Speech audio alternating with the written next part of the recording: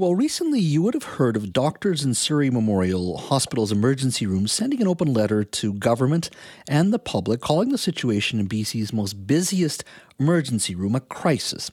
Now, in the letter, the doctors said that the public are not aware of the unsafe conditions in the emergency room and that patients were dying preventable deaths at SMH. Now, physicians did not include their names in that letter. Well, today, one of those doctors is speaking out publicly. Dr. Urbain Ip is an emergency room physician at Surrey Memorial. He has also served as the medical director of the hospital from 2002 to 2010. He is also a clinical assistant professor at UBC. Today, he is sharing the story of emergency room doctors at Surrey Memorial Hospital. Dr. Ip, thank you for joining us today. Nice to be with you. Doctor, can you describe what the emergency room looks like today as a physician and what you are seeing and what you are hearing and what you're up against? So I worked with the Surrey Emergency for a long time, since 1992, 30 years. That's a long time. And I must say that Surrey Emergency, for all the experience I have with Surrey, we always have congestion. We never not have congestion. We always have people waiting for bed when we admit them, waiting for them to see the doctor, waiting to go up to the ward. So what is the crisis now? What is the difference? Now, can I, Jeff, can I explain to you what the normal process of admission is? Absolutely. Like when you, the normal process is, let's say somebody have a pneumonia, they come in and they triage, and depends on how sick they are, they might go into the emergency within minutes, and because they're so sick, and the emergency physician see them in appropriate area, in an appropriate place, and do the emergency care, decided to admit them to hospital. We call the admitting doctor. Most of the time it's called hospitalist, and the hospitalist is a house doctor that admit them to the ward. And then the emergency physician have finished their job, and assuming that patient is going to be taken care of, go to the ward, and he go and see the next patient. That's the best scenario. So explain why suddenly the escalation of crisis. Now, a good day in the hospital is 90% occupancy, meaning 90% of the beds are being occupied. But most of the time in Surrey, we have over 100% occupancy. But we cope with that all the time. The main problem over the last many months is we're having so-called house doctor shortage. Like the hospitalist is negotiating contract with the province or with Fraser Health. Plus, they don't have enough human resources to fill all the shifts that they need to fill. So you understand, majority of the admitted patients are taken care of by these hospitalists who take care of them throughout the patient stay. Now, the combination of these two problems, not enough acute care bed, which we always have, but with not enough hospitalists, escalated this crisis to a boiling point. How long have doctors been raising this issue with administration? So this problem has been escalated to the leadership probably since when the COVID epidemic kind of winding down. So it's been months and months that we've been escalating to the leadership. That we tell the leadership that we have congestion, we have sick patients that is being admitted to the hospital, and these sick patients, after being admitted, not able to go to the ward because the hospitalists cannot see them for 24 hours, 48 hours, 72 hours, they have nobody to take care of them other than the nurses. And the nurses are excellent. And it ends up that there's two problems. When they cannot go to the ward, you know what happened? These patients will be lingering in the emergency department, and we cannot see new sick patients. Now, you can imagine as these emergency physicians, when they go home and they are worried about their patient being, they admitted to the hospital, that some of them will not be seen for 48 hours. And never mind about the medical legal aspect that they are still the only physician that have seen them, but they are worrying about the patient. It's not a good feeling. It's, there are physicians that keep calling the hospital, how is my patient, how is my patient? That's a terrible scenario. And the morale of this group of physicians is right on the bottom right now.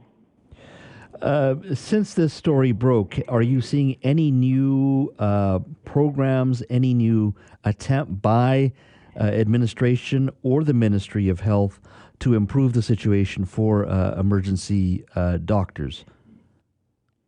So we know that, like, emergency physician group know that this is a complex problem. The problem, to solve this problem, we need hospitalists.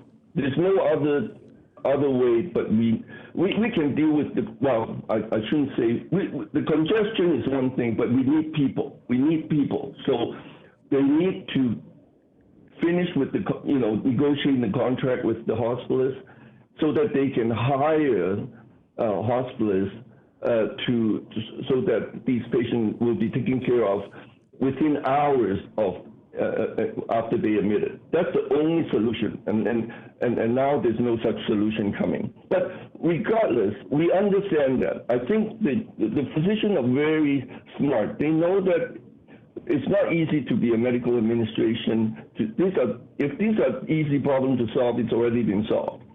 So it's very complex. But the physicians want to be transparent with the public. The problem is that, for instance, when the emergency physician want to make a poster to display in the waiting room of the emergency, to say that, to tell the public that we are experiencing critical staffing shortage and congestion, wait time might be significant delay, please be patient. The poster was not allowed by the Fraser Health leadership. For instance, another example, a few ER physicians have been reprimanded because they document in the patient chart that they say because of resource restraint, there might be compromised care. They want to document it to protect themselves, and they get reprimanded. So now I know that leadership or the CEO said there's no get order given by the leadership regarding not to communicate to the public. Nobody said that. Nobody have a get order. But I do remember at one point that one of the VP told the physician that I don't want you guys to go to the public without going through Fraser Health communication department. And they say that we will have a media campaign to tell the public. But so far, nobody see any media campaign to, it's not realized. That campaign is not coming.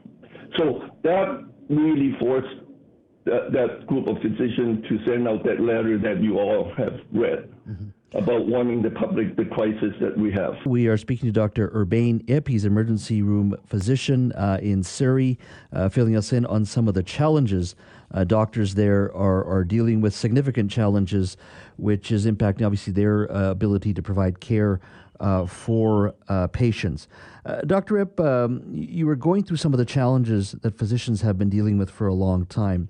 Is part of the problem just the fact that government has not stayed up with population growth as well in Surrey. I mean, if you compare the city of Vancouver and all the hospitals they have, from St. Paul's to Vancouver to Children's to Women's, and compared to what Surrey has, that this has been part of the problem that governments through many years have just not stayed up with the population growth in Surrey. Yeah. I think,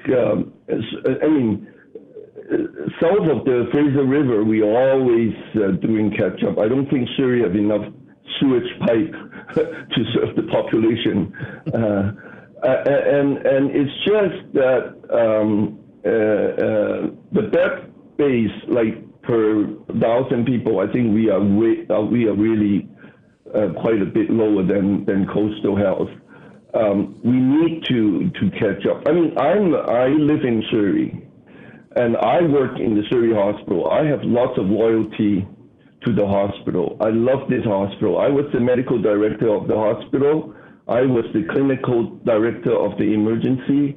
And now I'm just a physician working in the hospital and in the community.